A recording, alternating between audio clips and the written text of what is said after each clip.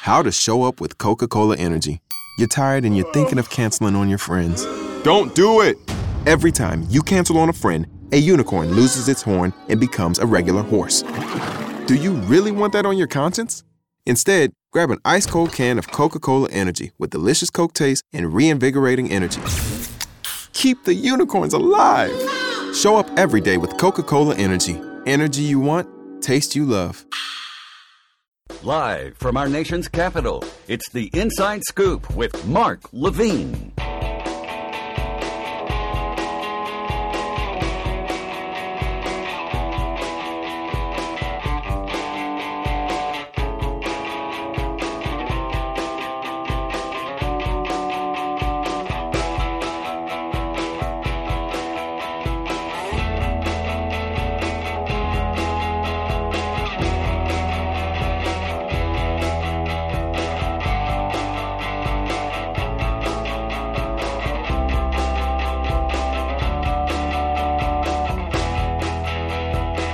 Good afternoon, America. Welcome to the Inside Scoop. I'm your host, Mark Levine, reporting live from the Center for American Progress in Washington, D.C.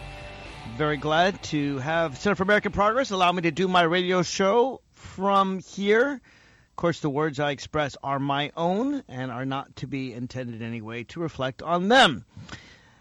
I can tell you, though, that I saw a huge contrast, and I'm sure you did too, between the 3 days that I've enjoyed in Philadelphia and the 4 days of hellfire and brimstone I saw in Cleveland. The extreme difference between the hate in Cleveland and the love in Philadelphia is palpable. Speaker after speaker in Cleveland talked about people that were coming to kill us. It could be terrorists. It could be immigrants in America. It could be black people trying to kill cops. Whatever it was, there was a clear message in Cleveland. Be afraid. Be very, very afraid. You can't trust the brown-skinned people. You can't trust people abroad. You can't trust your leaders. Everyone in the Democratic Party is a criminal. Lock them up. Indeed, Donald Trump went so far as to say that Vladimir Putin, the dictator of Russia, he would trust him more. He called on the Russian leader to commit espionage against our country. I wish I were making this up. He called on the Russian dictator to commit espionage against our country, and in return, he said that they could keep Crimea. He said maybe the Russians need to have Crimea. Now, obviously, Donald Trump doesn't realize the United States signed a treaty with Ukraine and Russia and the United Kingdom right after the fall of the Berlin Wall, right after we won the Cold War, that said that the United States and Britain would guarantee Ukraine's sovereignty. That included Crimea. But what's a treaty to Donald Trump? It's just required by the Constitution to be the supreme law of the land. Do you think that Donald Trump respects the Constitution or the supreme law of the land or an ally if he can simply get one of our great enemies to interfere in a political election with espionage? He'll give them a piece of some country they want. Again, I wish I were making this up. It was all about build the wall, fear the poor people, fear the brown-skinned people, fear the people of different religions. I understand why John Kasich, the governor of Ohio, the Republican governor of Ohio, where the convention was held, wanted no part of it. Good for him for staying away. Good for Mitt Romney for staying away. Good for, and I don't know that I've ever said this in my life, good for George Bush Sr. and Jr. for staying away from that hate fest. Good for, and again, I don't think I've ever said this before, good for Ted Cruz, a man who I dislike and disrespect on a number of levels, for having the honesty to say that he couldn't endorse Donald Trump. See, it's not that Donald Trump is a conservative. Ted Cruz is a right-wing conservative whose ideas I strongly disagree with. Donald Trump isn't a conservative, and he's certainly no liberal. He's a Trumpist. He cares only about himself. He has a narcissistic personality disorder. Was Adolf Hitler a conservative or a liberal? No, he was Führer. He cared about himself. He was looking to do as Donald Trump says he can do when he said, I alone can fix things. He's a megalomaniac authoritarian. And that's one of the nicer things I've said about Donald Trump. So, authoritarian rulers, if you look back in history, whether in the 1930s or, frankly, if you look at Latin American history or African history or Asian history or European history, it's all over the world, folks. You'll find that dictators rise on fear. They never rise on love. They never rise on care or concern. They never rise on people working together to help each other. Nope, to have a good dictator, you gotta have hate and fear. Hate and fear. The question in election 2016 is, can love and hope win over hate and fear? Because I saw a lot of love and hope in Philadelphia. I saw a lot of realization about how far we've come. No, America's not perfect. No progressive would ever say America is perfect. To be a progressive means you want to move forward. It means you want reform. Lots of things need reform, from money and politics to protecting our environment to better gun laws. But there was a recognition about how far we've come. Michelle Obama, I dare say, still has the best speech, although Obama's speech was very good. Joe Biden's speech was very good. If you saw that last night, we'll talk about all these things. But Michelle Obama, still, something she said about living in a house built by slaves. And her two daughters, two intelligent, beautiful, young black women, were playing around with their dog on the White House lawn and taking for granted that a woman could be president. See, that's the Democratic vision. That's the vision that President Obama laid out in detail last night. A vision of America as I've always seen it. When I go abroad and I talk with non-Americans about the United States, I tell them point blank that I think America is the greatest country on earth. And frankly, some on the left would criticize me for saying those things, for saying America is the greatest country on earth. They would call me nationalistic. I'll admit my bias. I was born here. My parents were born here, and I see America as the country that took in my great-grandparents fleeing oppression from people that wanted to kill them because they're Jewish. But America is that to everyone. I have my individual story. Barack Obama has his. Hillary Clinton has hers. You have yours. But unless you're a descendant of the Native Americans, we'll have to talk about that someday, because that's the people that, Native Americans and slaves would be the two great peoples that America has wronged. But if you're not a Native American and your ancestors weren't brought here on slave ships, your ancestors are immigrants. They came here to seek the American dream. America has never been about being white or being English or speaking English or being Christian or Protestant or straight. America, at its best, is this wonderful mosaic of diversity. You can listen to rap music while going to a Chinese restaurant and then take a sauna over there at the nightclub, at the health club, listen to jazz music. We are the world. And when you say it, it sounds so trite. It sounds so cliche. But gosh darn it, it's true. We are the world. We are from everywhere. Every language, every religion, every race, every kind of people.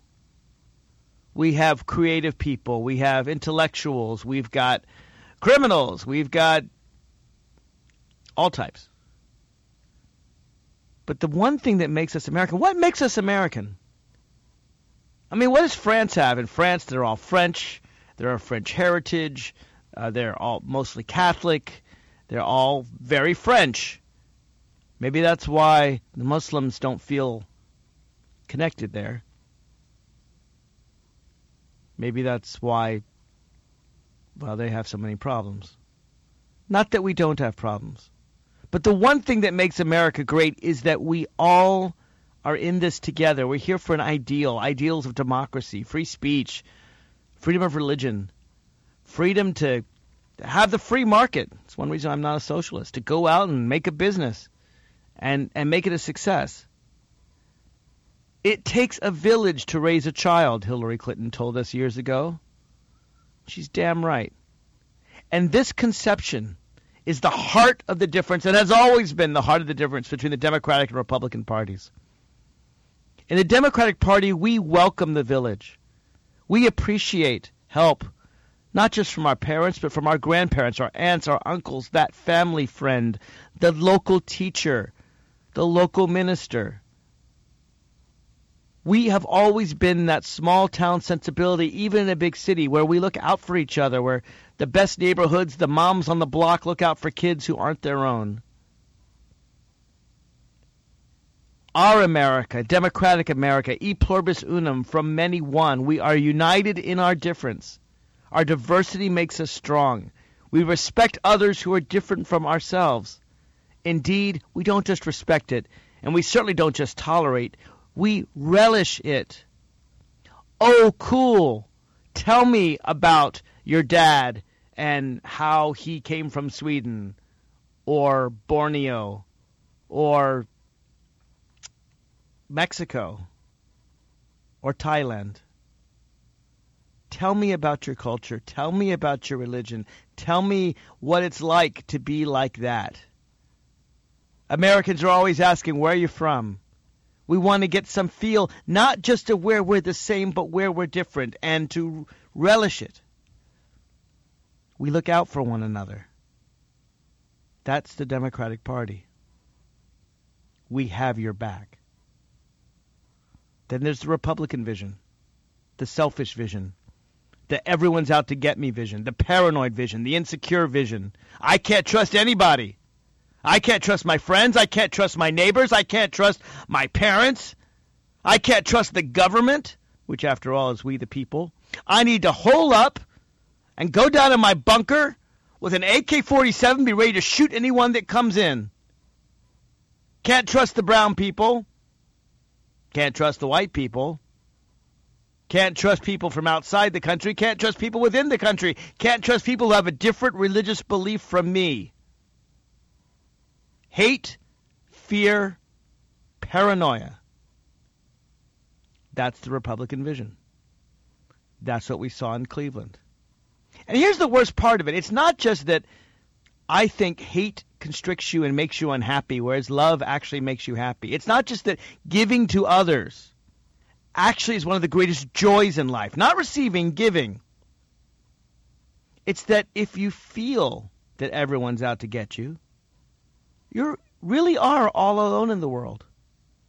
It's why I look at the KKK, and as much as I know they're very dangerous, I actually pity them. I think they're pathetic. They're ignorant and hateful, and most of all, they are all alone. No one cares for them. No one should care for them. They have taken themselves out of humanity. That is the Cleveland vision that I saw. Is it what you saw? 888-48-MARK. Let me know. 888-488-6275. We'll be right back right after this. He's a Bible-quoting, Constitution-loving, flag-waving, red-blooded, liberal American. He's Mark Levine. Give him a call now at 888-488-MARK. That's 888-488-6275.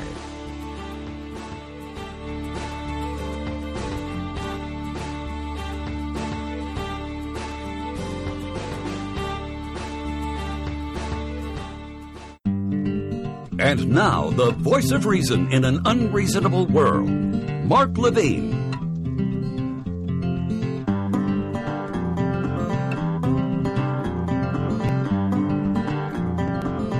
Welcome back to the Inside Scoop. I'm your host, Mark Levine.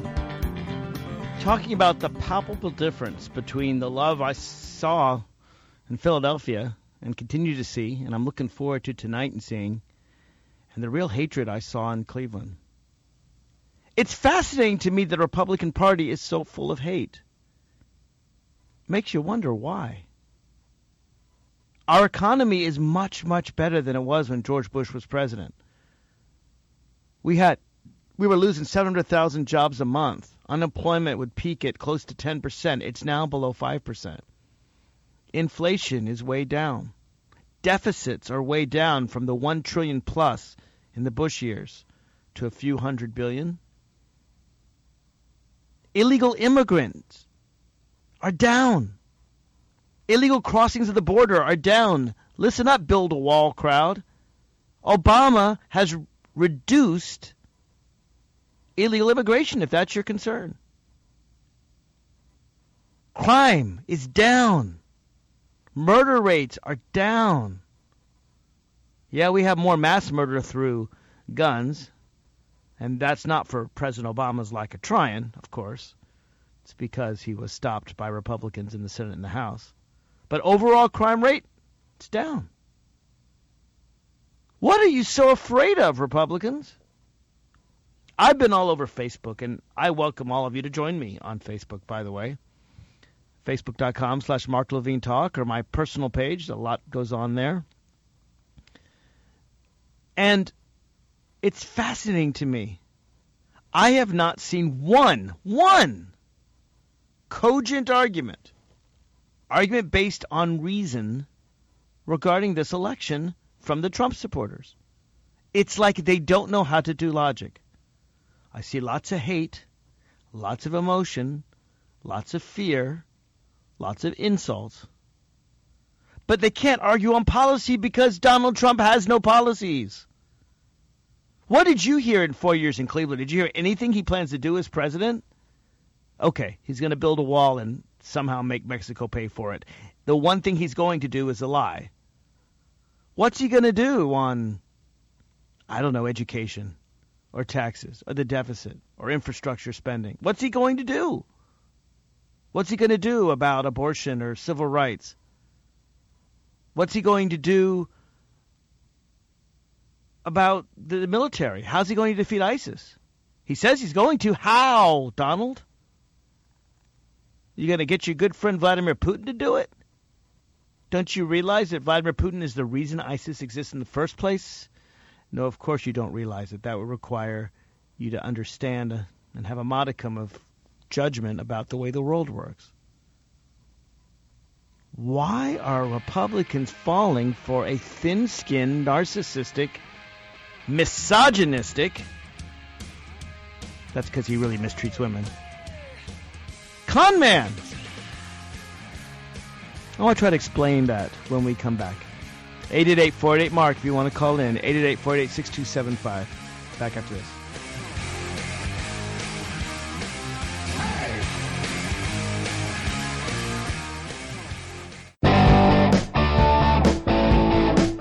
Back to the Aggressive Progressive, Mark Levine. Welcome back to the Inside Scoop. I'm your host, Mark Levine. I've been talking at length about the difference between the love in Philadelphia and the hate in Cleveland. In fact, I was talking about it so much on Facebook that one poor woman from Cleveland said, "Hey, Cleveland's not so bad." And I'm like, okay, no, please understand, ma'am, this has nothing to do with Cleveland. I'm sure Cleveland's fine. I'm not attacking Cleveland.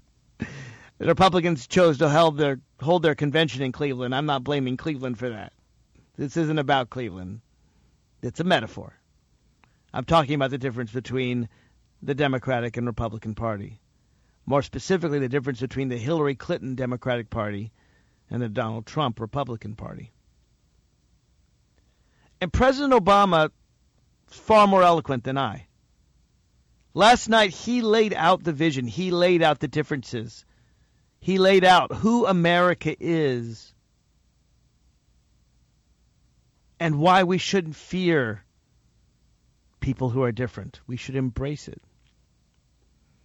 This was the heart of his speech. This was the part that filled me with so much pride. But first, before we get there, we're going to get there in just a second. He, I think, very ably responds to Hillary's critics. You see, when I do go online and I do go on Facebook and I do talk about these things, it just seems that the only thing anyone can ever say about Hillary is she had her own private email server.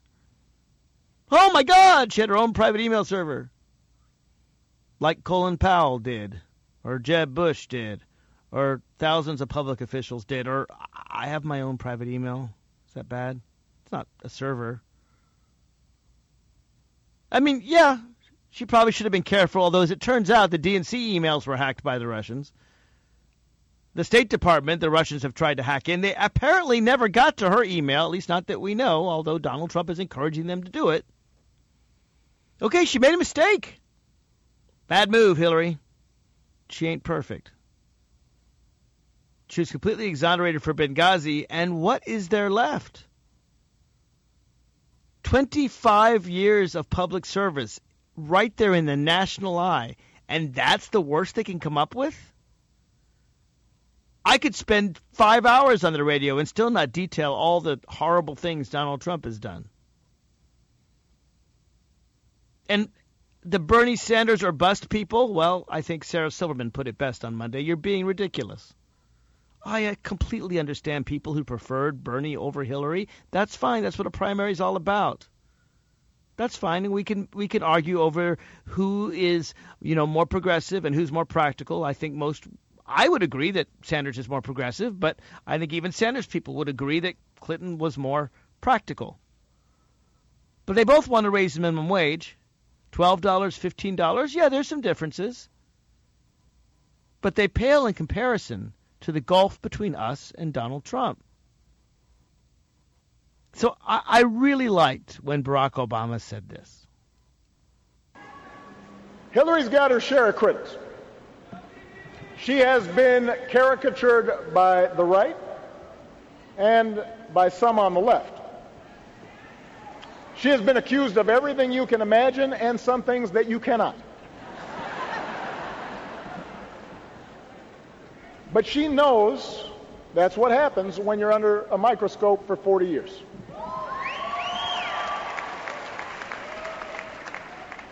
She knows that sometimes during those 40 years she's made mistakes, just like I have, just like we all do. That's what happens when we try. That's what happens when you're the kind of citizen Teddy Roosevelt once described.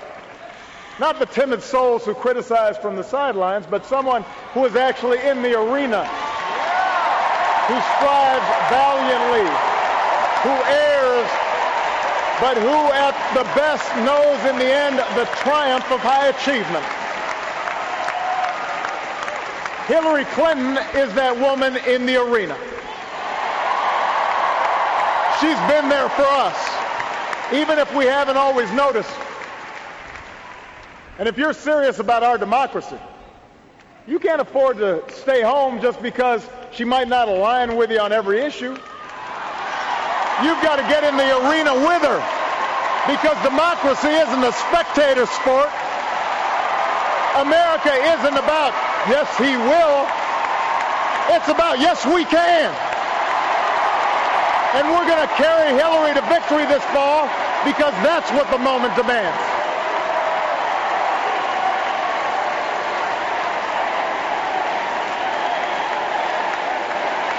Yes, we can.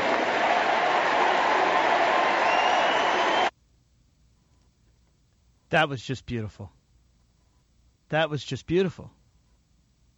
Hillary has her share of critics. She's been caricatured by the right and the left. She's been accused of everything you can imagine and some things you cannot. But that's what happens when you're under a microscope for 40 years. Sometimes after 40 years, when you get in the arena, you make mistakes. Teddy Roosevelt, he quoted Teddy Roosevelt. When you're in the arena, you get more criticism than the timid souls who criticize from the sidelines. Who receives the most criticism? Quote, those who are actually in the arena, who strive valiantly, who err, but who at the best knows in the end the triumph of high achievement. Politics is a high-risk sport. You can stay on the sidelines. You can stay and be private and not have every one of your emails raked over the coals. How many emails have you written, dear listener?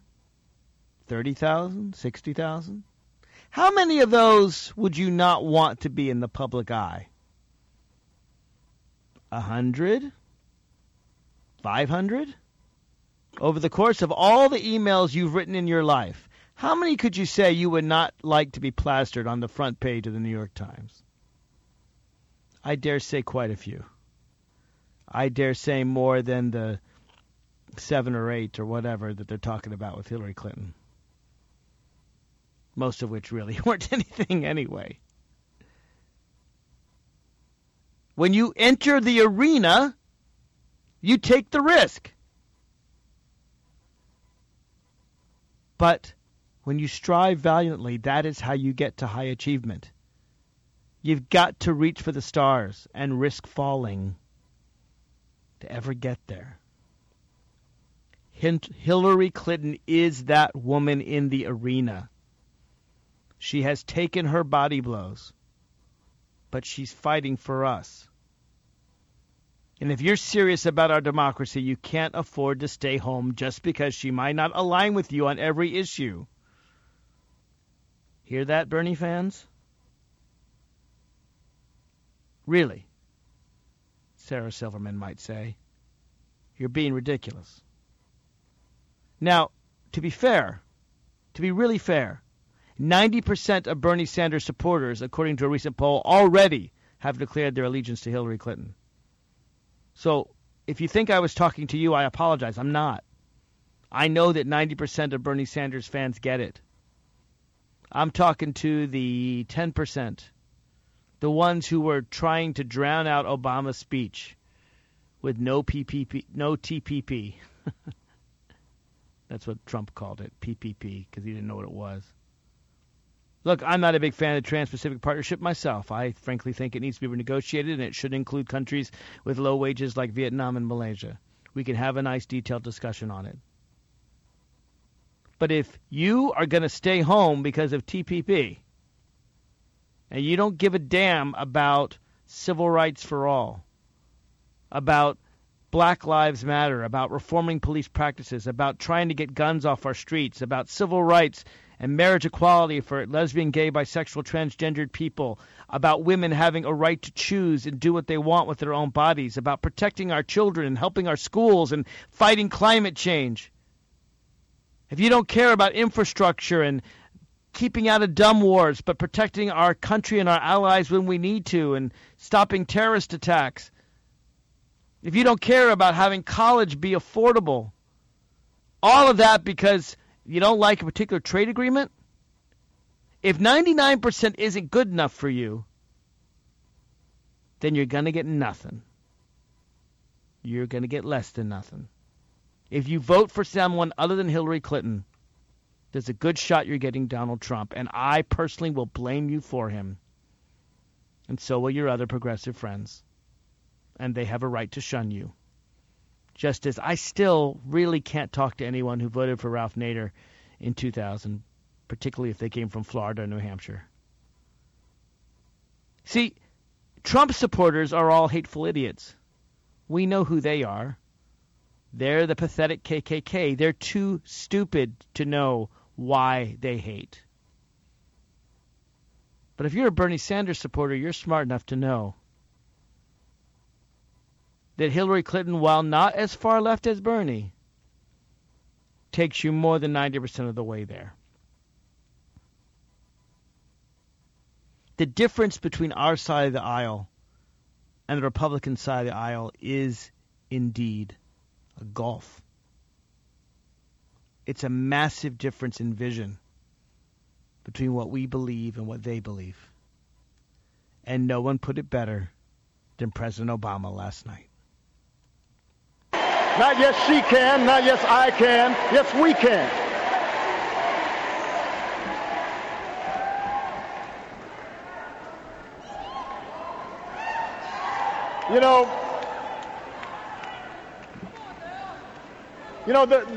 There's been a lot of talk in this campaign about what America has lost.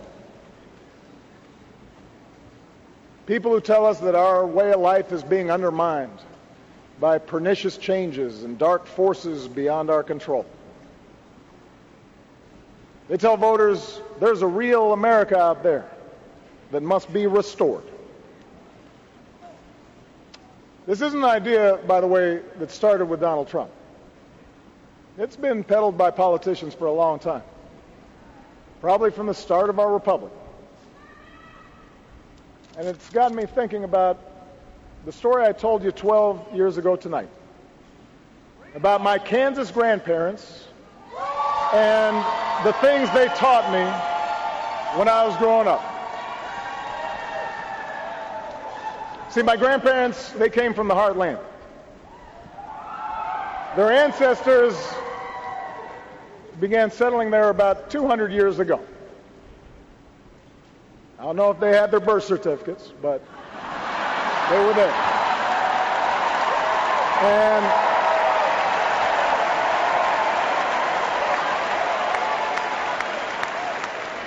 they were Scotch-Irish mostly.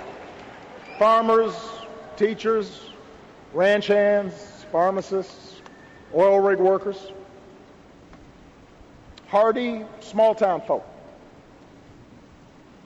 Some were Democrats, but a lot of them, maybe even most of them, were Republicans.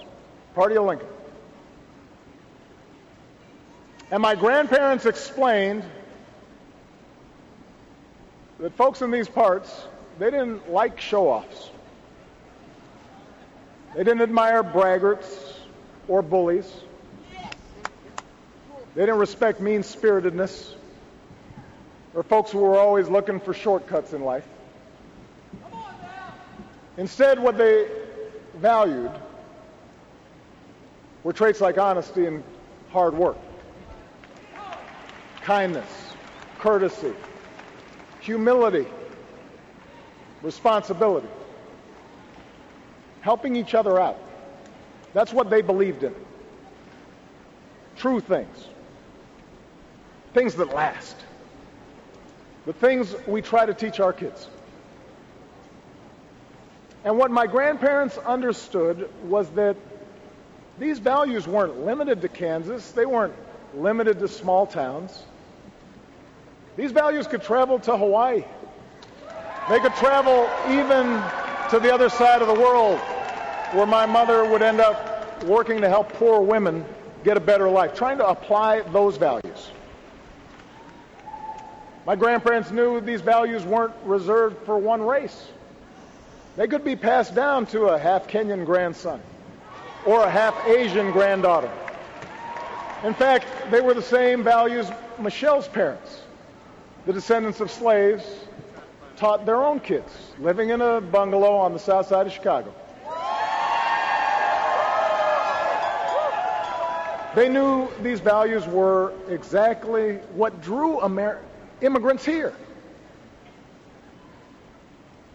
And they believed that the children of those immigrants were just as American as their own. Whether they wore a cowboy hat or a yarmulke, a baseball cap or a hijab.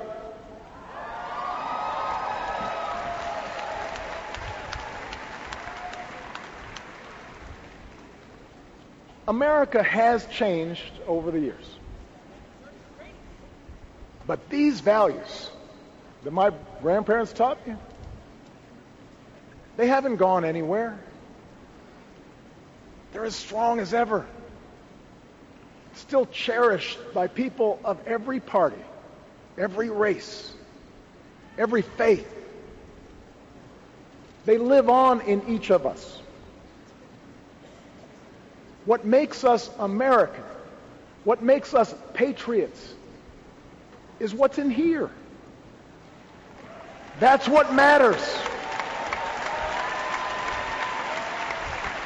And that's why we can take the food and music and holidays and styles of other countries and blend it into something uniquely our own.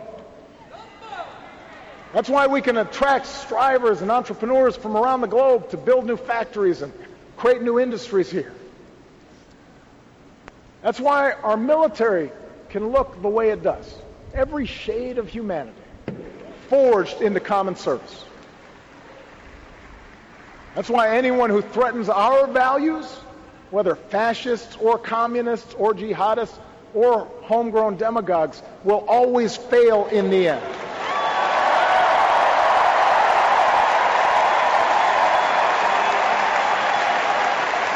That is America. That is America. Those bonds of affection, that common creed. We don't fear the future. We shape it. We embrace it as one people, stronger together than we are on our own. That's what Hillary Clinton understands. This fighter, this stateswoman, this mother and grandmother, this public servant, this patriot, that's the America she's fighting for.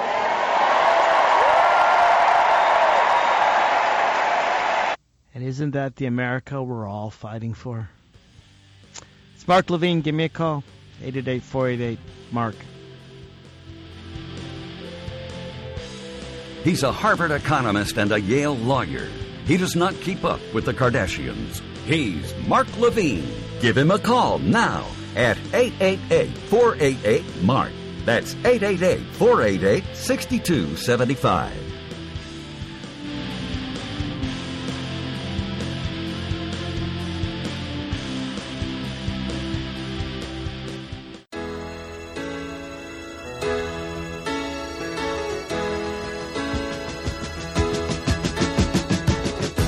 Welcome back to the Inside Scoop.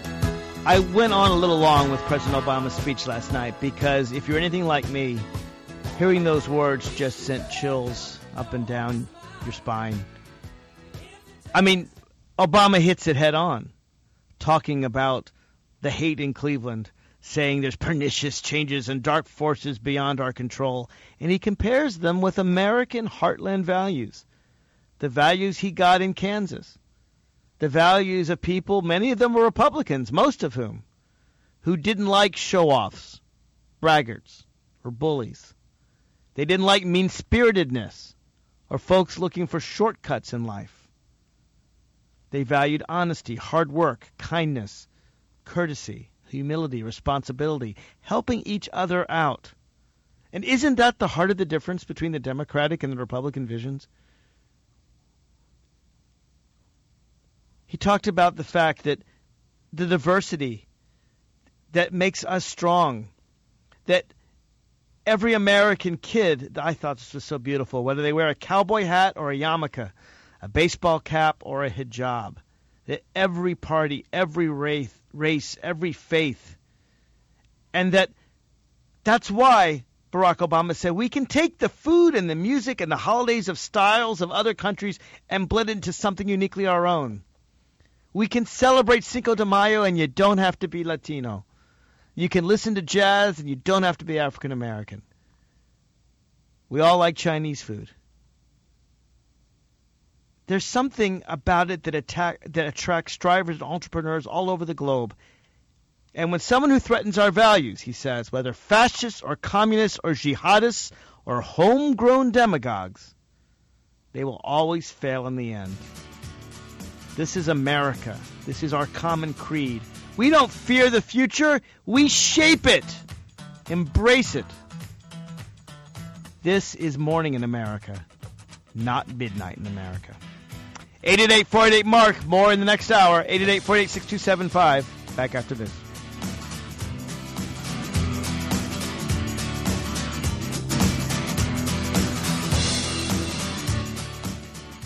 Live from our nation's capital, it's the Inside Scoop with Mark Levine.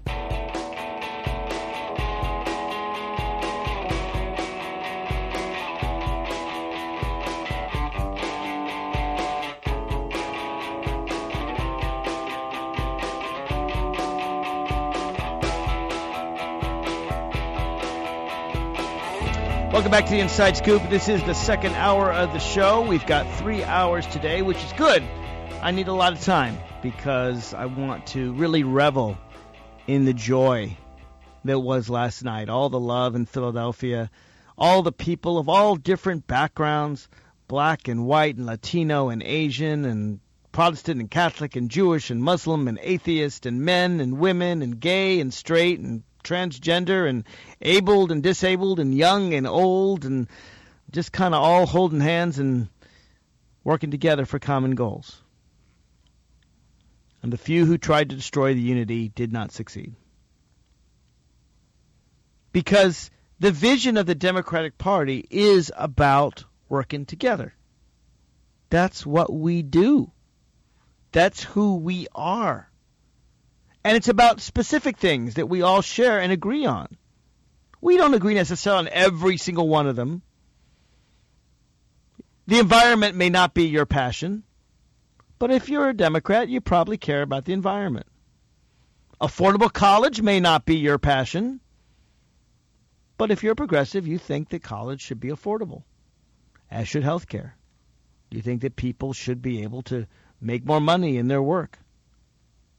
If you're a liberal, you care about civil rights for all.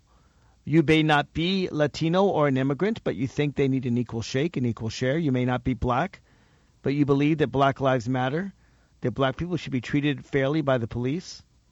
You may not be gay, but you support marriage equality because you believe in equality under the law, because you believe in those words, the Declaration of Independence, that we are endowed by our Creator with certain inalienable rights, among them life, liberty, and the right to pursue happiness. Hillary Clinton has very specific proposals. Tim Kaine, her vice presidential candidate, the next vice president of the United States, pointed out, you want to know what she stands for? You just click. All those people, well, what does Hillary stand for? Well, go to her website and click. Lots of detailed plans. As President Obama pointed out, though, there's a bit of a contrast between Hillary Clinton's detailed agenda, like it or lump it, it's there, and Donald Trump's vision or lack thereof. Hillary has real plans to address the concerns she's heard from you on the campaign trail. She's got specific ideas to invest in new jobs, to help workers share in their company's profits, to help put kids in preschool and put students through college without taking on a ton of debt. That's what leaders do. And then there's Donald Trump. Don't boo, vote. That was one of my favorite lines. Don't boo, vote.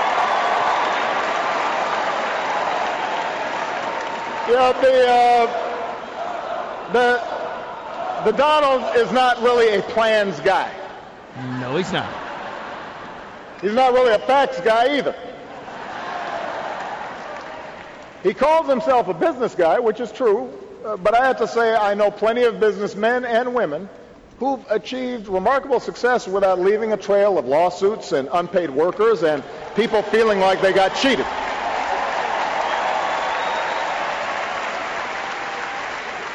Does anyone really believe that a guy who spent his 70 years on this earth showing no regard for working people is suddenly going to be your champion, your voice? Hey, if so, you should vote for him. Does anybody really believe that a guy who spent his 70 years on this planet showing no regard for working people is suddenly going to be your champion, your voice? Do Trump supporters really believe that idiocy? Or do they just really, really hate people who aren't like themselves? Obama continues. But if you're someone who's truly concerned about paying your bills, if you're really concerned about pocketbook issues and seeing the economy grow and creating more opportunity for everybody, then the choice isn't even close. If you want someone with a lifelong track record of fighting for higher wages and better benefits and a fairer tax code and a bigger voice for workers and stronger regulations on Wall Street, then you should vote for Hillary Clinton.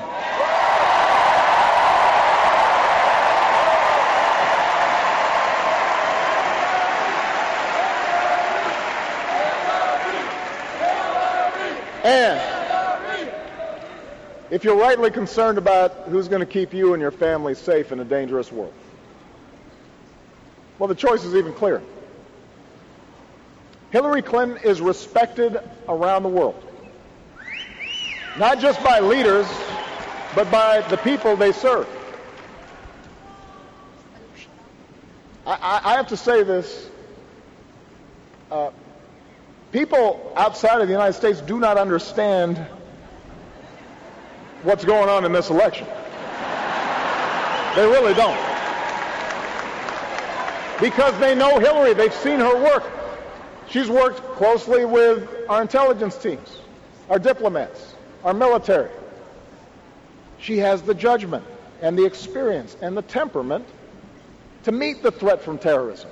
It's not new to her. It's not new to her. They all know her. They've all worked with her. They all trust her judgment. They know what she's capable of. And here we have the other guy praising Saddam Hussein, saying that Putin can have pieces of Ukraine. He says America is weak. He says America is weak, and yet he would make us weaker. He calls our military a disaster. I'd like to hear Donald Trump tell some of our strong men and women in the U.S. military that they're a disaster. America, as Barack Obama points out, from the Baltics to Burma, is still the light of freedom and dignity and human rights. There's a reason why we can't abandon our allies in NATO, or say that if the United Kingdom doesn't pay up, we'll let England go. Did you know there were Americans that said that in the 1930s? Did you know that there were Americans when England was under a real threat, the United Kingdom was under a real threat of being invaded by the Nazis, said, not our problem. We got problems here at home. We got a Great Depression here at home. Why should we be concerned about England? If the Nazis take over, the Nazis take over. They had strong leadership in America in the 1930s. They had heroes like Charles Lindbergh, the first to cross the Atlantic Ocean nonstop in a plane. Well, what Charles Lindbergh had in pilot skills, he lacked in judgment. Excuse me. Wow, just thinking of that made me sneeze. Charles Lindbergh, who wanted to abandon Europe to the Nazis, created a movement here in America after his transatlantic flight. He called it America First.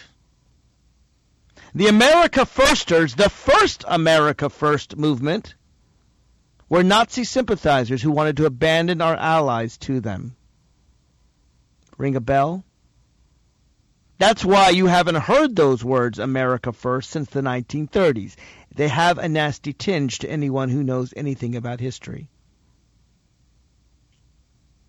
Now, I happen to think, and this is giving Donald credit, that he's too much of an idiot to know this basic fact about American history. That's the best we can think of those words. That only he's too idiotic and ignorant to know about the America First movement of the 1930s. He just doesn't know American history. That's the kindest thing I can say about him. Because if he does know, and he wants it to echo to the Nazis, and he wants it to be a signal to our NATO allies that we don't have their back, that's far worse. The kindest thing I could say about Donald Trump is he's likely an idiot. Because if he's not an idiot, he's even more dangerous than I expected. Barack Obama goes on to tear apart Donald Trump's slogan, "We will make America great again." He says, and I'll play it here,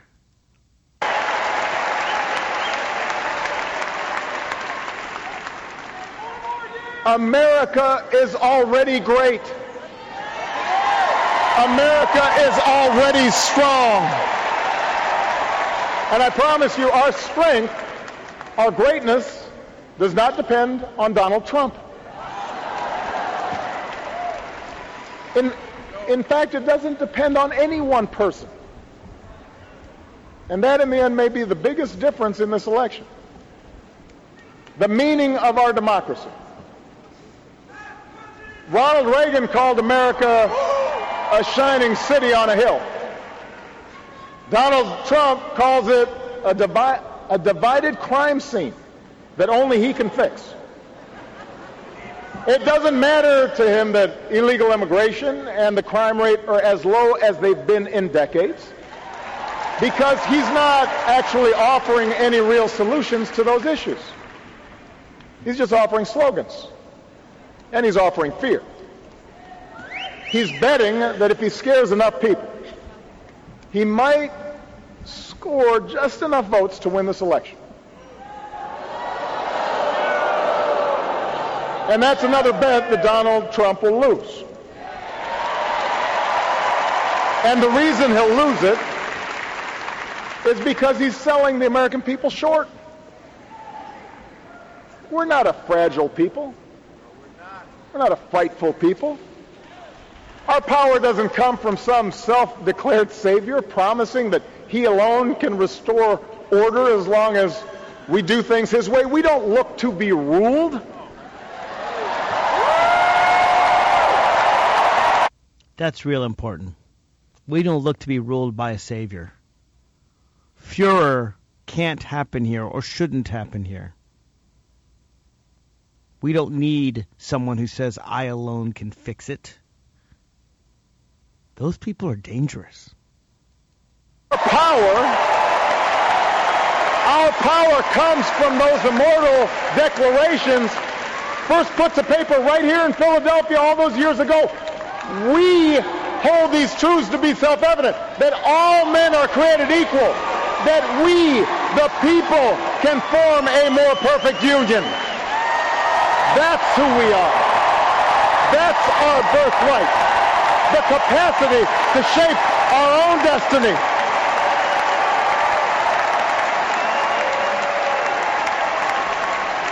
That's what drove patriots to choose revolution over tyranny, and our GIs to liberate a continent. It's what gave women the courage to reach for the ballot, and marchers to cross a bridge in Selma, and workers to organize and fight for collective bargaining and better wages. See, Barack Obama reminds us of our history, of our ethos, what we're all about. Nothing perhaps defines America more than the Declaration of Independence. It is what made us who we are. It is indeed our separation from England and our recognition that there are certain inalienable rights to all humanity. It is what made women search for the vote, even though Thomas Jefferson wrote all men were created equal, to make marchers in Selma cross that bridge. Barack Obama is reminding us of our better side, of who America either really is or really should be. He reminds us where we come from. He reminds us what is in our heart. And hate and fear and division, yep, they've been in America for a couple hundred years, but they've never been who we really think we are. Call it if you want, 888-488-MARK, 888-488-6275. We'll be right back. He's a Bible-quoting, Constitution-loving, flag-waving, red-blooded, liberal American. He's Mark Levine. Give him a call now at 888-488-MARK. That's 888-488-6275.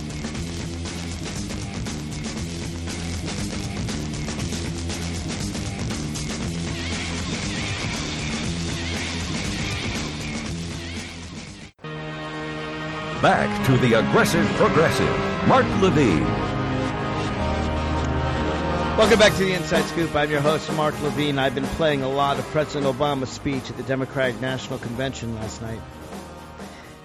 And I really like the part where he reminds us of the imperfections of democracy. Because democracy is frustrating. As someone who has been a citizen activist from outside and a recently elected Virginia delegate from inside, I can tell you it's frustrating. Not only can you not always get what you want, you rarely get what you want. And when you get what you want, it's almost never the first time out. Usually it's after 10 years of long, hard battles, and you move it incrementally ahead. It's a long, hard slog. But I'm also reminded of the great Winston Churchill, Prime Minister of England, of course, during World War II, who said democracy is the worst form of government, except for all the others.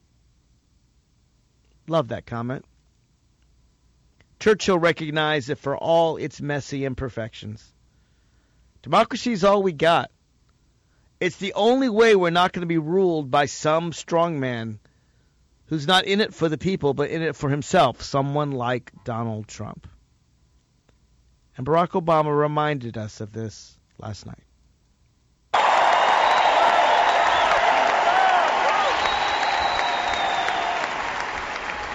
America's never been about what one person says he'll do for us. It's about what can be achieved by us together through the hard and slow and sometimes frustrating, but ultimately enduring work of self-government. And that's what Hillary Clinton understands. She knows that this is a big, diverse country. She has seen it. She's traveled. She's talked to folks. And she understands that most issues are rarely black and white. She understands that even when you're 100% right, getting things done requires compromise. That democracy doesn't work if we constantly demonize each other. Remember that. Democracy doesn't work. She knows that for progress to happen, we have to listen to each other and see ourselves in each other and fight for our principles, but also fight to find common ground, no matter how elusive that may sometimes seem. The fight for common ground reminds me of, well, the 1980s, when President Ronald Reagan and Speaker of the House Tip O'Neill, who disagreed on so much, would go out together with a drink and come back with a compromise. This demonization that's coming from Cleveland, this hate and fear, this idea that you're going to take an imperfect politician like Hillary Clinton and somehow make her into a criminal, while their nominee can call for a foreign dictator to commit espionage against the United States? Really? 888-48-MARK, 888-48-6275. Back after this.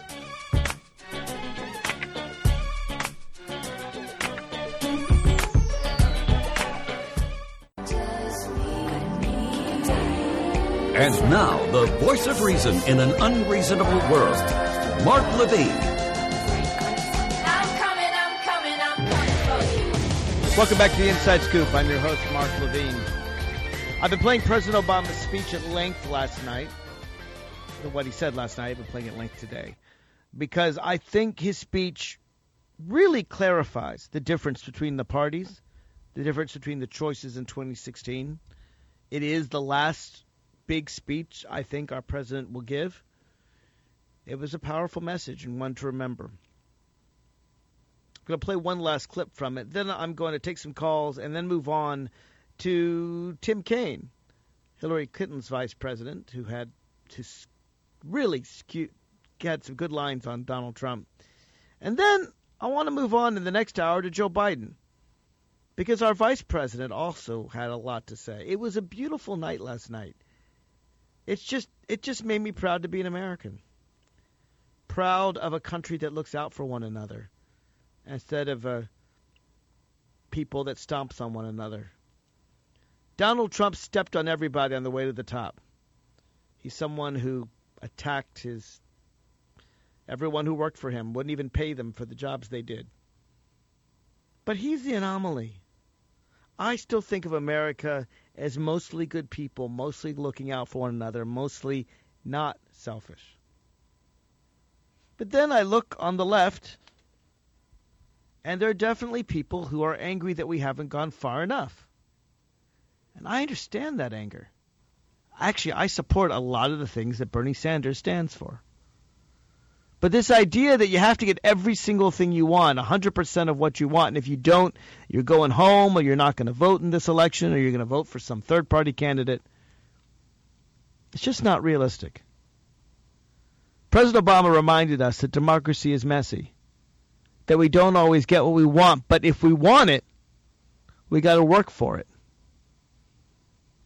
One of my favorite quotes is from Margaret Mead, who wrote, "Never doubt that a small group of committed people, thoughtful committed people, can change the world. Indeed, it is the only thing that ever has." President Obama reminds us that if you want democracy, you got to work for it. And he tells us how. Hillary knows we can work through racial divides in this country when we realize the worry black parents feel when their son leaves the house isn't so different than what a brave cop's family feels when he puts on the blue and goes to work. That we can honor police and treat every community fairly. We can do that.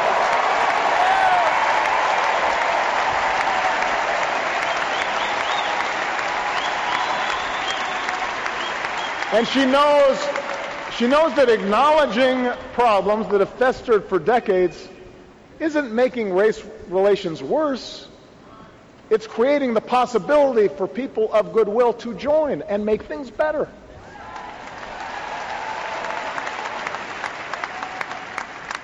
Hillary knows we can insist on a lawful and orderly immigration system while still seeing striving students and their toiling parents as loving families, not criminals or rapists. Families that came here for the same reason our forebears came, to work and to study and to make a better life, in a place where we can talk and worship and love as we please. She knows their dream is quintessentially American, and the American dream is something no wall will ever contain. Love that line. The American dream is something no wall can ever contain.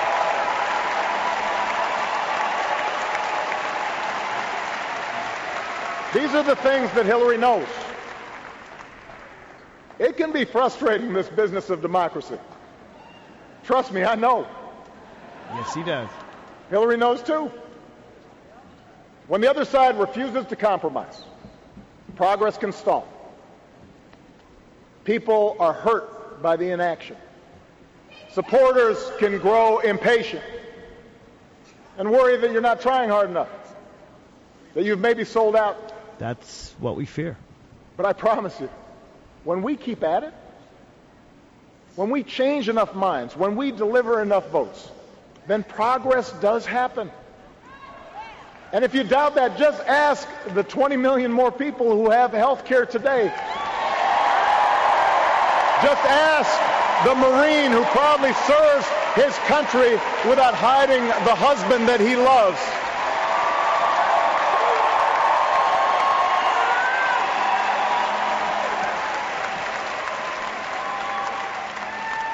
Democracy works, America, but we got to want it. Not just during an election year, but all the days in between. You got to work for it. It's so not if easy. you agree that there's too much inequality in our economy and too much money in our politics, we all need to be as vocal and as organized and as persistent as Bernie Sanders supporters have been during this election.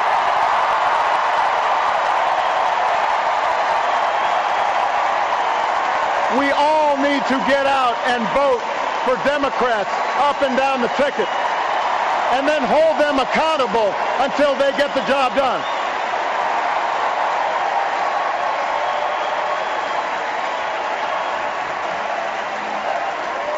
That's right, feel the burn.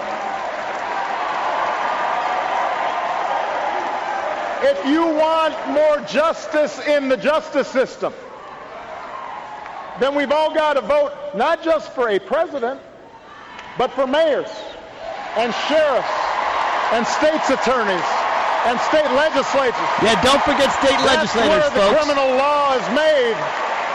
And we've got to work with police and protesters until laws and practices are changed.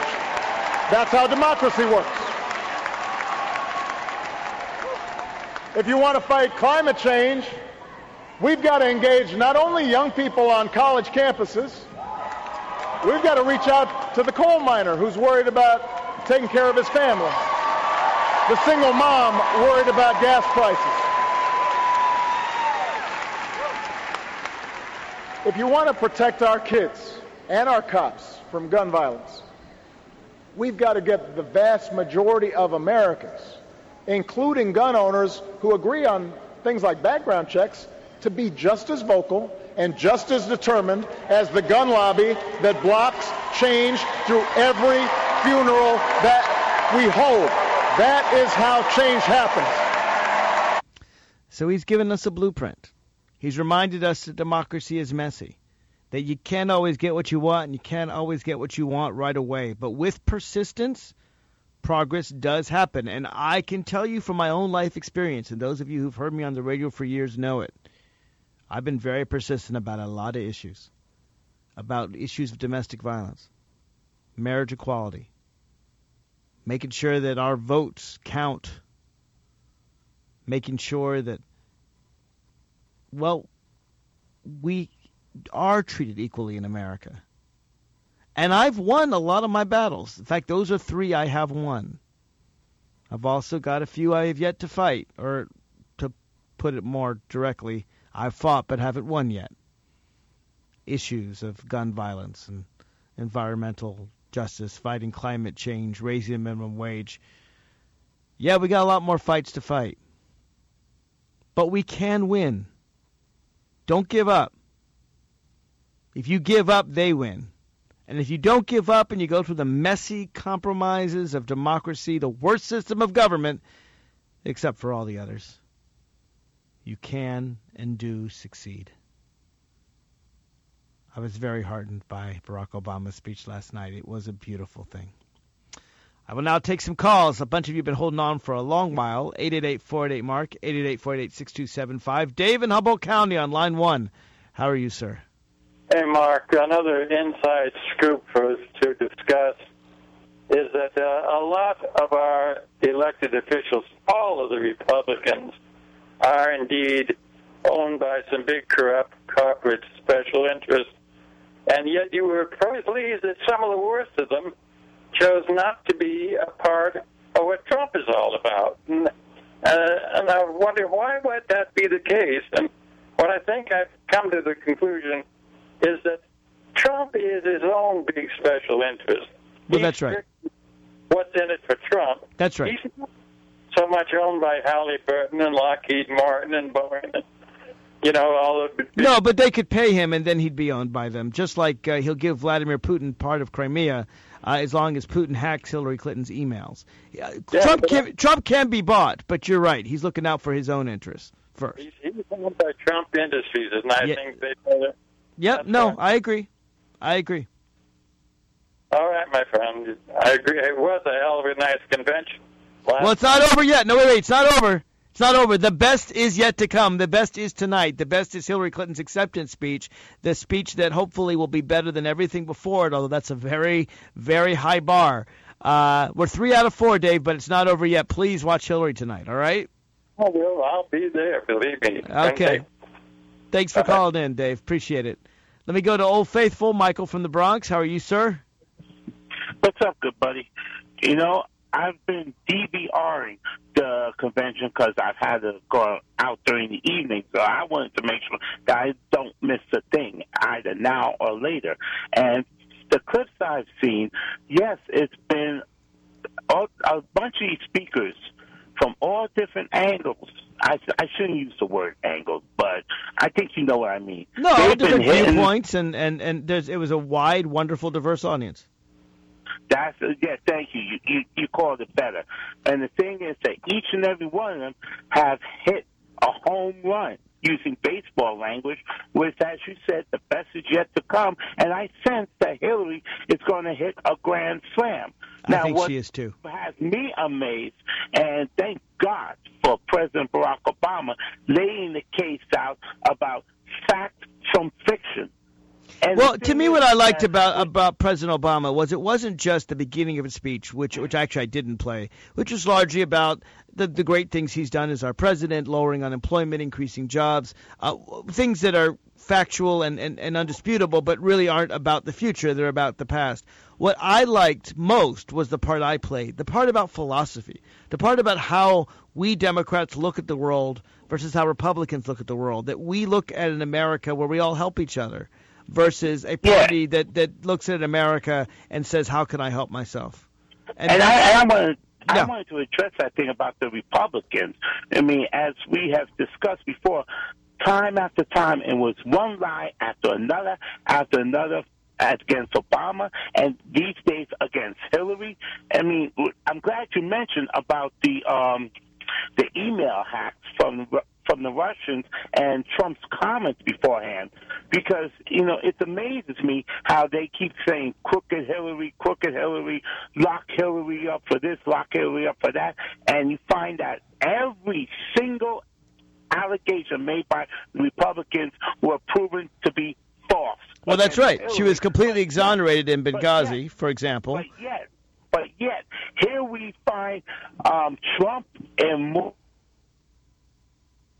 Did I lose you? On legal act after another. I mean, people got to wake up and realize that the one guy and a bunch of these Republicans making false accusations against Hillary and Democrats, you find out later that they're the ones that committing the damn crimes. Well, it's called projection. It's when you've done things wrong and then you project it on others. And I'm afraid there was a lot of it in Cleveland. And I'm so sick of that, too. I understand. Well, I'll tell you what. Relax and enjoy the hate in Cleveland, at least for now. It should be a bit of a memory. Hopefully America will put it out. And I really want you to sit back and enjoy Hillary's speech tonight. I think it's going to be a really good one. Let me make something clear. I will enjoy Hillary's speech nonetheless. But this hate and all that stuff, that's how people getting hurt. That's how people are getting killed. And like I said, I'm so fed up with these Republicans initiating this stuff, and yet they are not being held accountable as anybody else is. The way they can be held accountable, Michael, it's what Barack Obama said. It's what our president said to us last night. He said, "Don't boo, vote. You know, go out and make a difference. And don't just vote for president. Vote for sheriffs. Vote for state legislators. Vote for local people. Vote for mayor. Vote for city council." I know you do, Michael. For people like you, I have one more thing to do. See, for people like you who know what they're doing, voting's not enough. Not only do you have to vote up and down the ballot, but you have to persuade others to do so. You have to get other people out of their house. You have to register people to vote who aren't registered to vote. You got to give people a ride to the polls. You got to join your local Democratic Party. You got to go to HillaryClinton.com and help her in any way she can. Join your local Democratic Party. Yep. There are ways to help, and I'm going to be there, on the front lines. And, Michael, I know you'll be there as well. And there's one more thing to vote for. You know what that is? What? Sack the cops on these criminals. Well, you know what? I don't believe in criminalizing political opponents. I think hopefully Donald Trump will simply step in his own mud and, go down like that. Because America's better than that. America's better than that. This is Mark Levine. Coming up, we've got some really good speeches by the next Vice President, Tim Kaine, and the current Vice President, Joe Biden. Live from our nation's capital, it's the Inside Scoop with Mark Levine.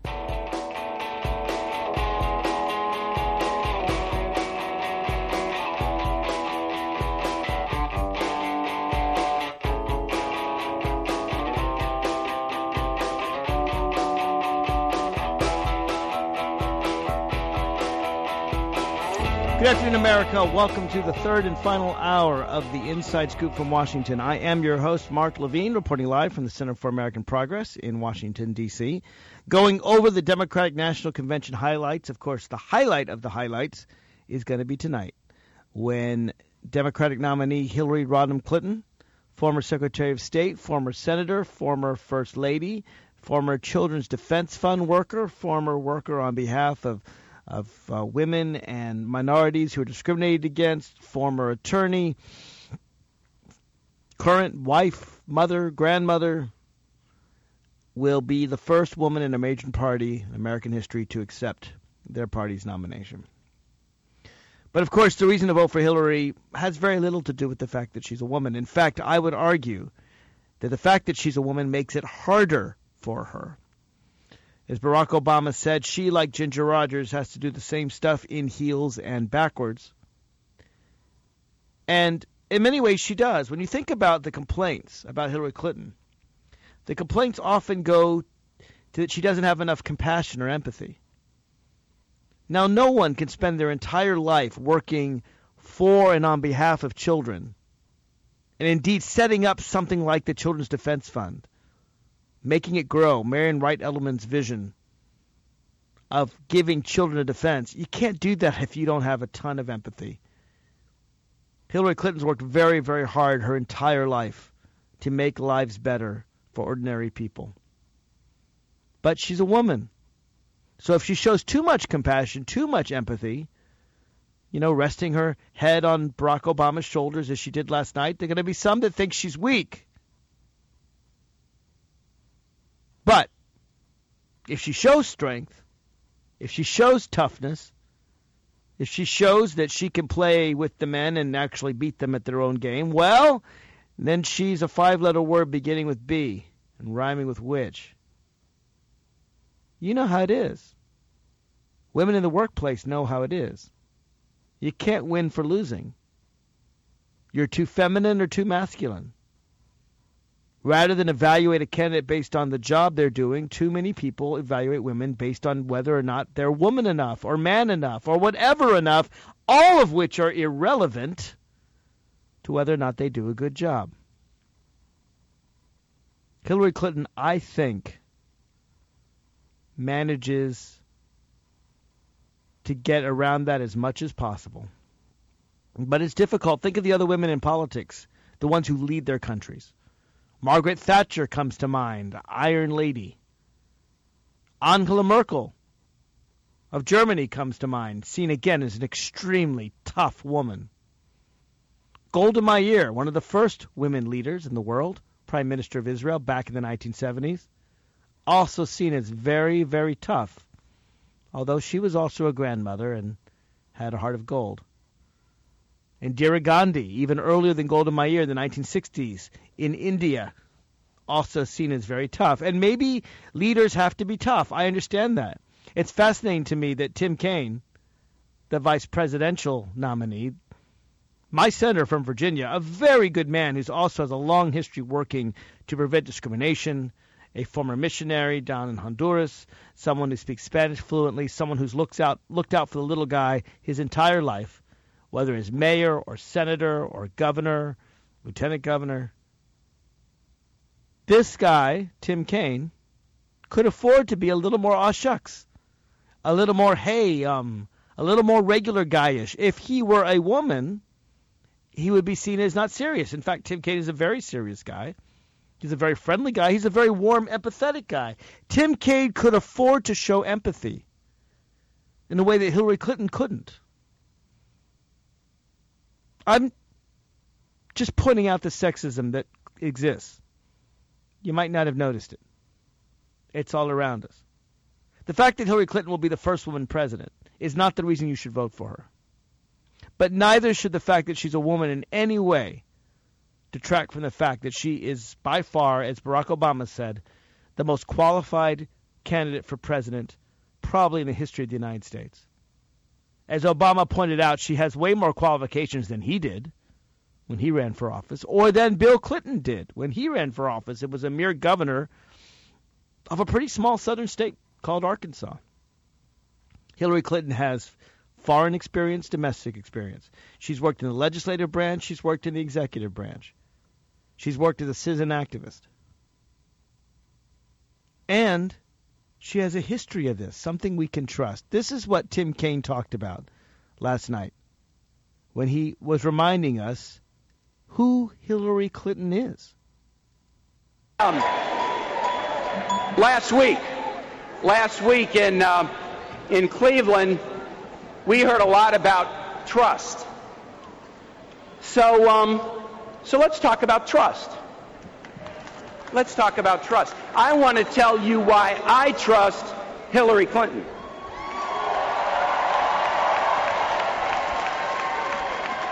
First, she's consistent.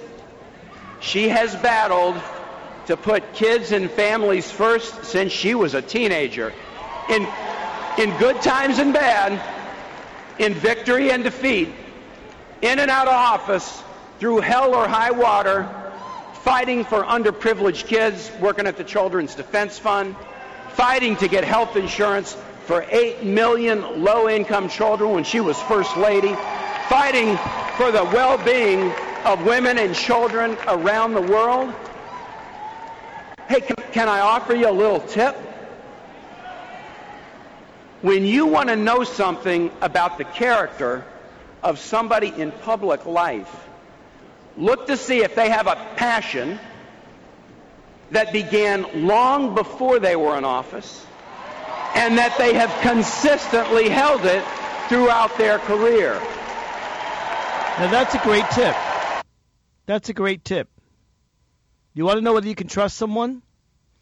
Look to see if they had a passion that began long before they were in office and whether they've held it consistently throughout their career. It's such a good tip, he repeats it.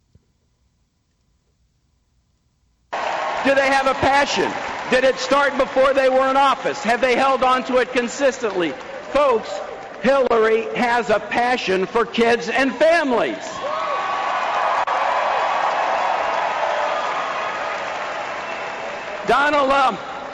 Donald Trump has a passion too.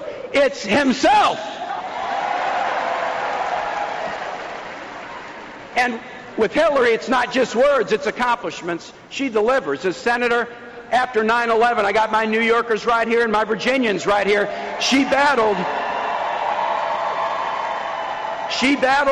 congressional Republicans to care for the first responders who went into the towers, who went into the Pentagon and saved the victims of those terrorist attacks.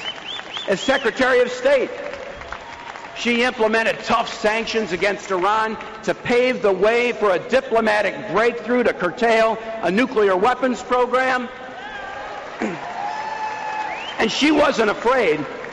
She wasn't afraid to stand up against thugs and dictators. And as a key part of the Obama National Security Team, they decided to go to the ends of the earth to wipe out Osama bin Laden.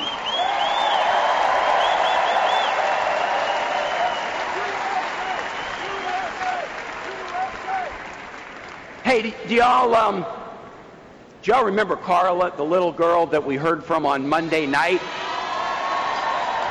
who was worried that her parents would be deported? Carla said she trusts Hillary to keep them together. And do you remember the mothers of the movement last night? They said they trust Hillary to keep other mothers, sons, and daughters safe. And on a personal level, as he's serving our nation abroad, I trust Hillary Clinton with our son's life. That's a lot of trust, to trust someone with your son's life. Dan Tim Kaine's son is serving abroad. When we come back from break, I want to go to more of Tim Kaine's speech, specifically where he talks about the man he doesn't trust. The man who says, "Believe me," all the time. The Donald. Right back after this. He's a Harvard economist and a Yale lawyer. He does not keep up with the Kardashians. He's Mark Levine. Give him a call now at 888-488-MARK. That's 888-488-6275.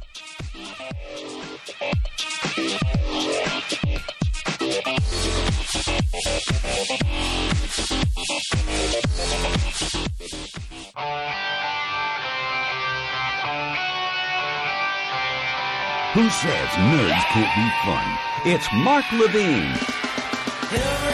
Welcome back to the Inside Scoop. I'm your host, Mark Levine, playing the highlights of the convention day 3 last night, the Democratic National Convention, setting up a stark contrast between the hate in Cleveland and the love in Philadelphia, between a party that hates and fears and demonizes the other and a party that's all about hope and inclusiveness and trying to make lives better.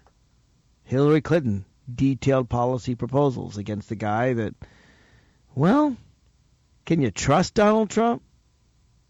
Tim Kaine, senator from Virginia, the next vice president of the United States, Hillary Clinton's vice presidential pick, my home state senator, has just described why he trusts Hillary Clinton.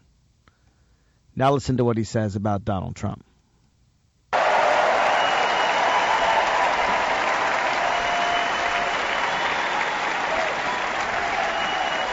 Now, you know who I don't trust? I wonder. Donald Trump. Donald Trump. Trump is a guy who promises a lot, but you might have noticed he's got a way of saying the same 2 words every time he makes his biggest, hugest promises. Believe me. It's going to be great, believe me. We're going to build a wall and make Mexico pay for it, believe me. We're going to destroy ISIS so fast, believe me. There's nothing suspicious in my tax returns, believe me.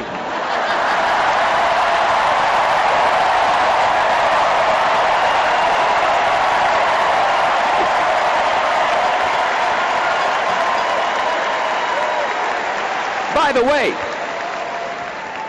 does anybody in this massive auditorium believe that Donald Trump's been paying his fair share of taxes?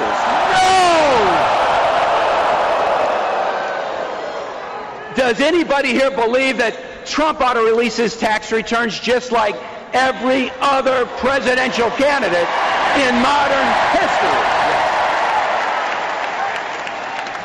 Of course he should. Hey, Donald, what are you hiding?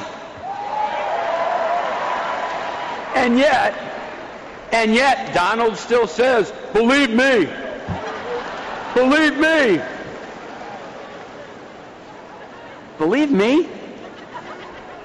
Believe me? I mean, here's the thing. Most people, when they run for president, they don't just say, believe me. They respect you enough to tell you how they will get things done. I mean, that's what most people who run for president do.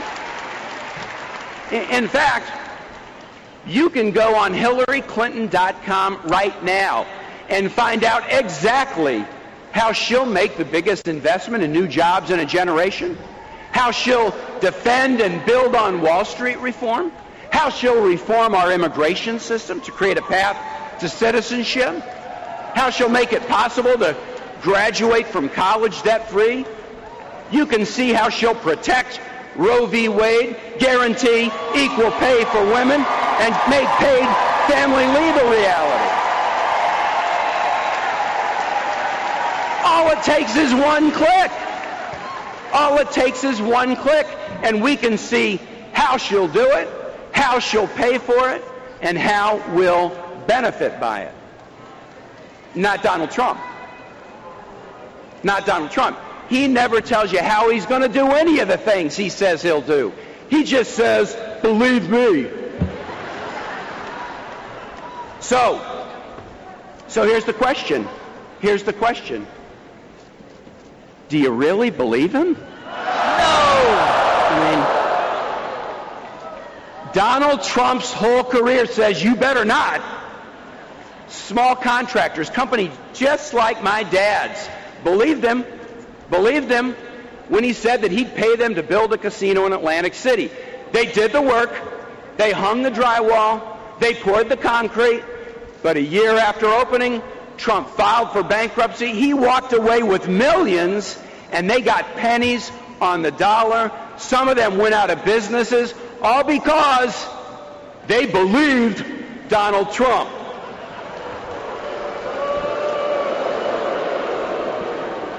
Retirees and families in Florida, they believed Donald Trump when he said that he'd build them some condos, thousands of them. They paid their deposits, but the condos, they were never built. He just pocketed their money and walked away. They lost tens of thousands of dollars, all because they believed Donald Trump. Charity after charity believed Donald Trump when he said he would contribute to them. And thousands of Trump University students believed Donald Trump when he said he would help them succeed. They got stiffed. He says, believe me. Well, his creditors, his contractors, his laid-off employees, and his ripped-off students did just that, and they all got hurt. Folks, you cannot believe one word that comes out of Donald Trump's mouth. Not one word. Not one word. Not one word.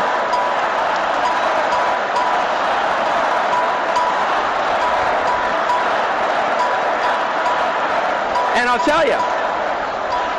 tell you, to me, it just seems like our nation, it is just too great to put it in the hands of a slick-talking, empty-promising, self-promoting, one-man wrecking crew.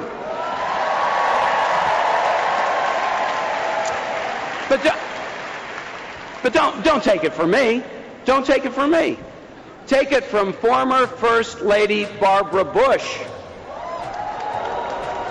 Barbara Bush said she doesn't know how any woman could vote for him after his offensive comments about women. And again, maybe the first thing I've ever agreed with Barbara Bush about.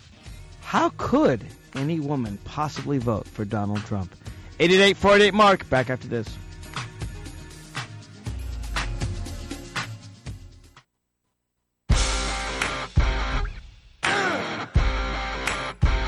Back to the Aggressive Progressive, Mark Levine. Welcome back to the Inside Scoop. Just got about a half hour left, but there's still time to call in if you like it. 888-488-MARK, 888-488-6275. I got a couple calls on the line. I'll get to both of you. I just want to finish playing the rest of Tim Kaine's speech. Not the whole speech, but just the part where he talks about why he doesn't trust Donald Trump. Our nation, it is just too great to put it in the hands of a slick-talking, empty-promising, self-promoting, one-man wrecking crew. But don't take it from me. Don't take it from me. Take it from former First Lady Barbara Bush.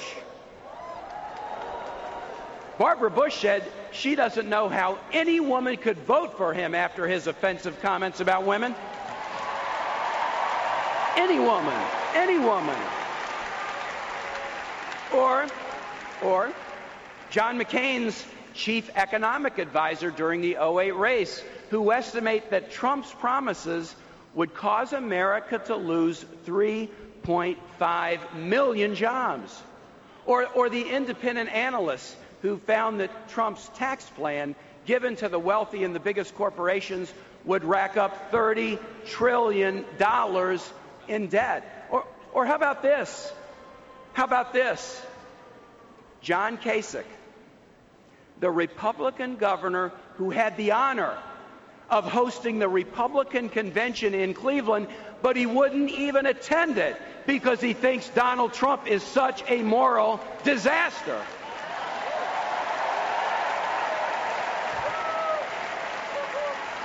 Or take it from the guy who co-wrote Donald Trump's autobiography. And you really should hear him. Here's what he said about Trump, quote, "Lying is second nature to him." So do you believe him? I don't know. How about on this side? Do you guys believe him? I mean, do you guys believe him? Is there anyone in this building who believes him?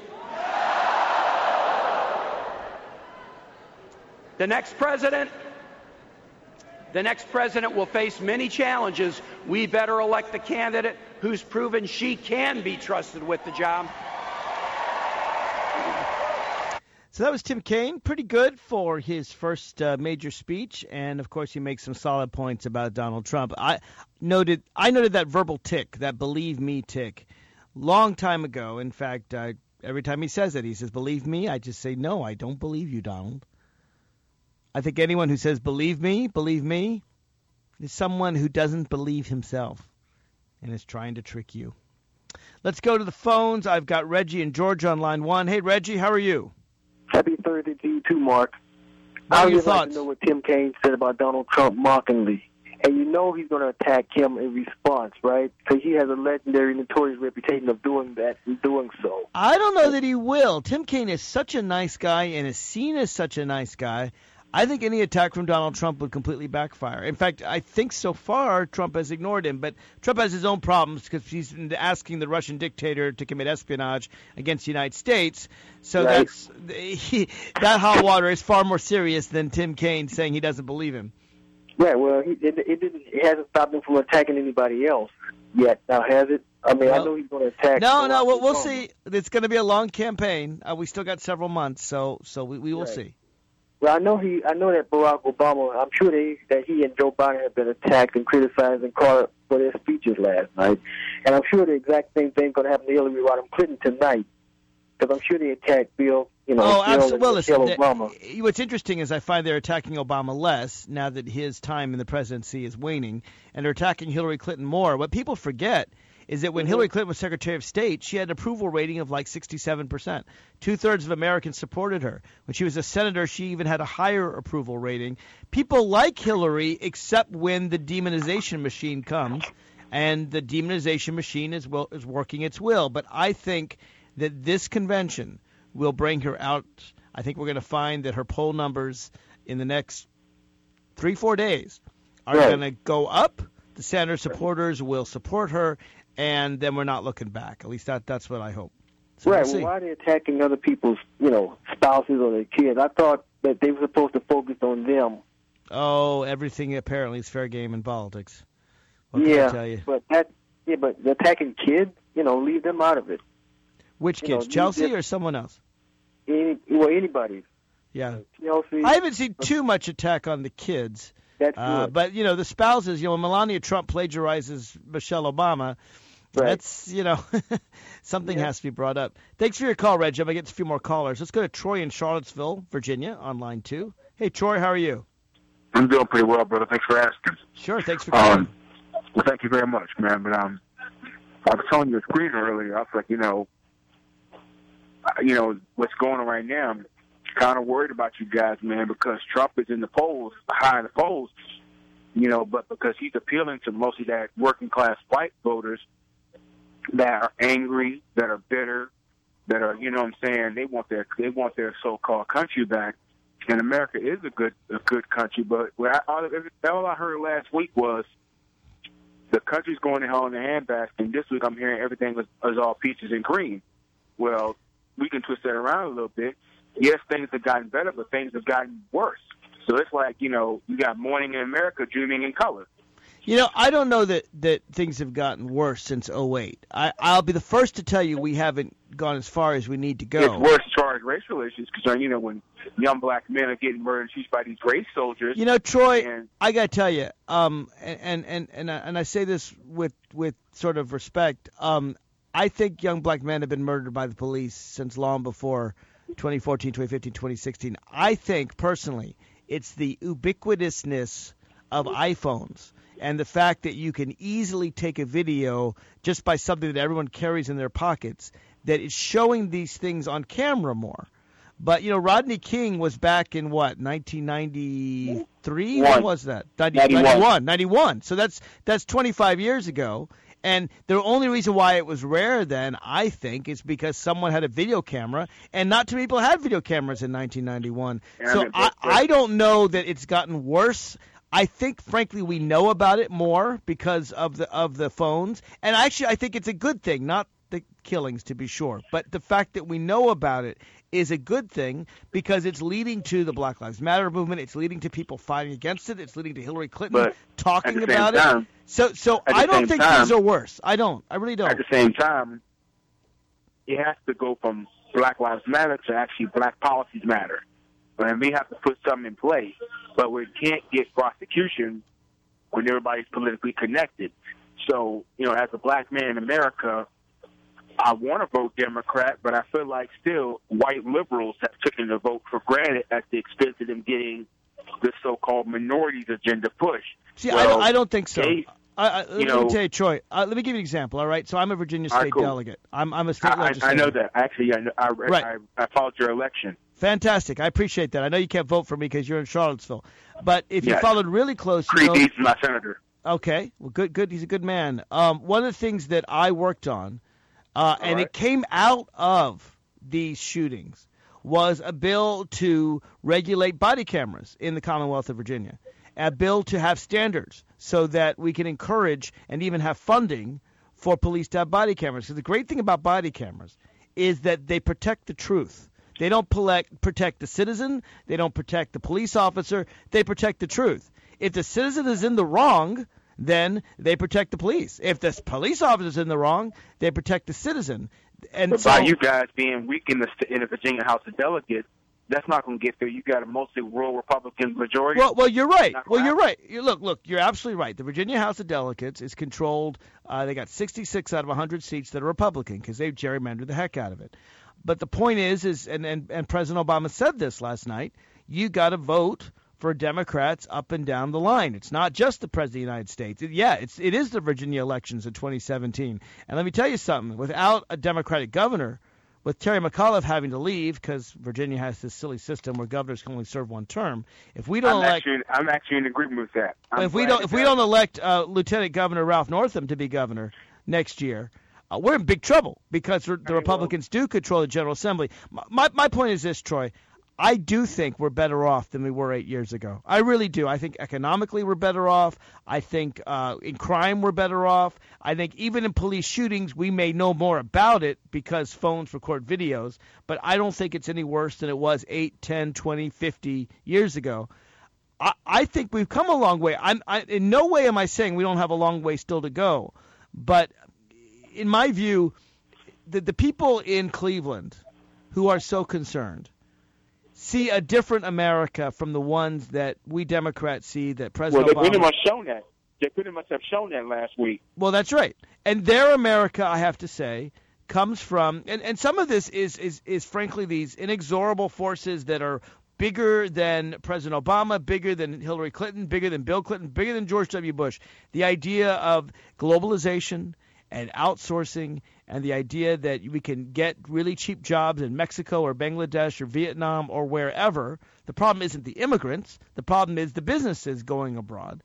And one of the things I like that Hillary Clinton is on board with, frankly even better than Donald Trump, is trying to encourage businesses to stay here rather than outsource abroad.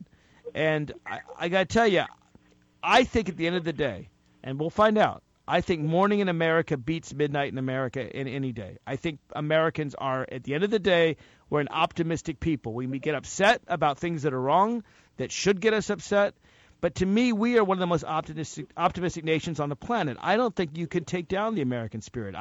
And frankly, we're much better off. If there was any time to feel down, it's not now. It was 8 years ago when we were in the greatest depression since the Great Depression. When you're talking about that was the robbery of the century. Yeah, it absolutely was. The economy was collapsing. Wall Street caused it. George Bush helped it, and we were all really, really suffering. If there was a time to be down, it's back in 2008. Times are up. Times are good. President Obama has done a good job, and to the extent that he hasn't gone as far as I or you would like, you know why? It's the Republican Congress that's been stopping him from doing that. Just like me, I can't do all I want to do because in Virginia we don't have a majority there either. So, Bill Clinton. When Bill Clinton came in '92, right? It's like this. Every time the Democrats get all three branches of government, they have to kind of ram everything through real quickly because, doesn't last. Angry white voters in those rural areas, and by us in the cities not really voting on midterms, they're more likely to come out. Well, Troy, let me say this. We can't do too much about angry white voters voting in midterms. All right? They have a right to do it. I don't like it, but they have a right to do it. That's America. That's democracy. What we can do something about, you and I and everyone across the country can do something about, is going on November 2016, and handing a piece of paper to every damn voter you see, and telling them, thank you for voting today. Now remember and put on your refrigerator and circle the calendar, you got to come back and vote in November 2017, because in Virginia we have elections every year. If you're not in Virginia, vote in November 2018. If the people who voted in presidential years on our side, if the people on our side voted in the off-year elections, 2017, 2018, 2019, if they voted not just for president, but for state legislators and mayors and city councilmen and all up and down the ballot and governors, attorney generals, if the same Obama coalition that does really well in presidential years would come out in the off years, we wouldn't have to worry about the angry white vote. We would outnumber them. And so we need to try to outdo them. Well, we outvote them. We outvote them. It's not happening. Well, I think we're going to win this year, and then I need you to help. But I need you to help me get your voters in Charlottesville back next year, because I'm really worried. As a Virginian, I'm really worried about 2017. Will you help me do that? Well, I'm gonna do it, man. All right. Everyone does their part. That's all you can do in life. You do your part to the larger cause, and you see what you can do. Thanks for your call, Troy. I appreciate it. Let me go to Paul in Washington State on line 3. Hey, Paul, how are you? Hey, Mark. I've actually thought of, this is my idea, to hand out end-of-the-year calendars, because it's every year. Here's how it goes. You have to think of it in your head this way, people.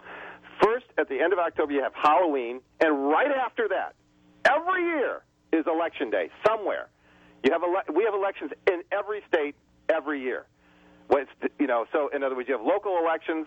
So it goes Halloween, Election Day, Thanksgiving, Christmas, New Year's. That's the way the end of the year schedule goes. That's right. So tell the parents when they come out with their kids trick-or-treating, make sure you vote. Make sure you vote next week. After Halloween. The next week is Election Day. That's right. And it's really tricky for those of us in Virginia, New Jersey, Mississippi. There are just a few states that have statewide elections on the off years. True. It's really hard for us. Frankly, I would move our election in Virginia if I could to the even years, just because people don't know. They don't vote, even though we've done it in Virginia for 300 years. Right, but like 400 years. There's school board elections, all these things. Well, you're right, and those matter too. Those matter too. You can't just say, "Oh, that's not sexy enough." It's no big deal to vote. It's no big deal to vote. And I'll give you a dirty little secret as someone who has voted in every single election in my life to which I could legally vote since I was 18 years old. Me too. I'm going to tell you well, good for you, Paul. You and I were the few, the proud. Let me tell you a little secret to those of you who haven't, those of you quadrennial people who only vote in presidential years. You know those long lines around the block that you have to wait for in presidential years? They exist. But when you vote in the off years, guess what, folks? There's no line. There's no line. So you think it's tough to vote? It is kind of tough in presidential years. You do have to wait half an hour, sometimes hours. You go to vote in those off years or those primaries, and primary votes count too, people, and you get in and out right away. And you know what? If you start swaying the elections our way, you'll get like in Washington State. What I have to wait for is I have to wait till I get around to my ballot on my desk, because we have voter by mail. Well, brag all you want, Paul. Make the rest of us jealous. Okay, well, listen, you forgot forgot to mention one thing, Mark, about the success of the Obama administration. The ACA, the Affordable Care Act, is cutting costs, and everybody's benefiting from that. Here's some statistics. The CBO projected that 20 million people would be enrolled to the ACA exchanges by the year 2020. We've already hit 24 million. That's a huge accomplishment, and so that's about... Well, Paul, you know what? You're bragging again, because here in Virginia, we didn't have Medicaid expansion because the Republicans said that it cost nothing and it saved thousands of lives and hundreds of millions of dollars, and Obama would be a hero, therefore we can't have it. We'd rather have people die. We'd rather tax hundreds of millions of dollars rather than give Obama credit for saving lives. Right. So, again, all I have to say is I'm jealous of you folks on the left coast. Right. You also, in Virginia, you would rather have your insurance rates go up because the people that come in without insurance, they don't have even Medicaid. The hospitals have to say, you know what, we lost money on that, so we have to raise our rates, which means the insurance companies have to hike your premiums. It's all true. Are you listening, Virginians? Yeah, I need your help. We need you to elect Democrats, and our Virginia elections are in November 2017. Or you can pay through the federal government's disproportional share hospital reimbursements that the federal government pays, so that's your tax. Yeah, no, in Virginia, the hospitals agreed to pay all of Virginia's portion. It costs us nothing. Just Republicans don't want to do it because they know it's such a... They've told me this in private. They know it's such a good idea that it will help us so politically that they won't do it for that reason. Paul, I got to take a break. I'm up on a hard break. 888-488-MARK, 888-488-6275. Right back after this. He's a Bible-quoting, Constitution-loving, flag-waving, red-blooded liberal American. He's Mark Levine. Give him a call now at 888-488-MARK. That's 888-488-6275.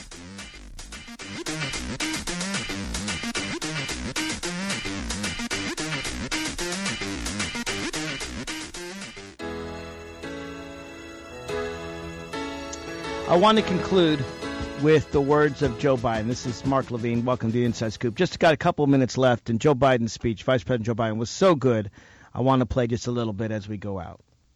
To state the obvious, and I'm not trying to be a wise guy here, I really mean it. She's talked about how he can trust Hillary Clinton. That's not Donald Trump's story. Just listen to me a second without booing or cheering. I mean this sincerely. We should really think about this. His cynicism is unbounded. His lack of empathy and compassion can be summed up in a phrase I suspect he's most proud of having made famous. You're fired. I mean, really, I'm not joking. Think about that. Think about that. Think about everything you learned as a child, no matter where you were raised. How can there be pleasure in saying you're fired? He's trying to tell us he cares about the middle class. Give me a break. That's a bunch of malarkey.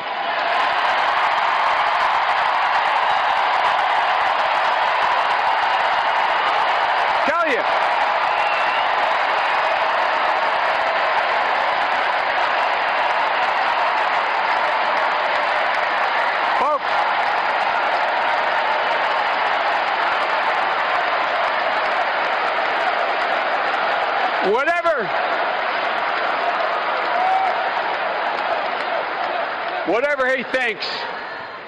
Whatever he thinks, and I mean this in the bottom of my heart, I know I'm called middle-class Joe. In Washington, that's not meant as a compliment. It means you're not sophisticated. But I know why we're strong. I know why we have held together. I know why we are united. It's because there's always been a growing middle class. This guy doesn't have a clue. Not a clue. Hope you enjoyed the show. See you on Monday.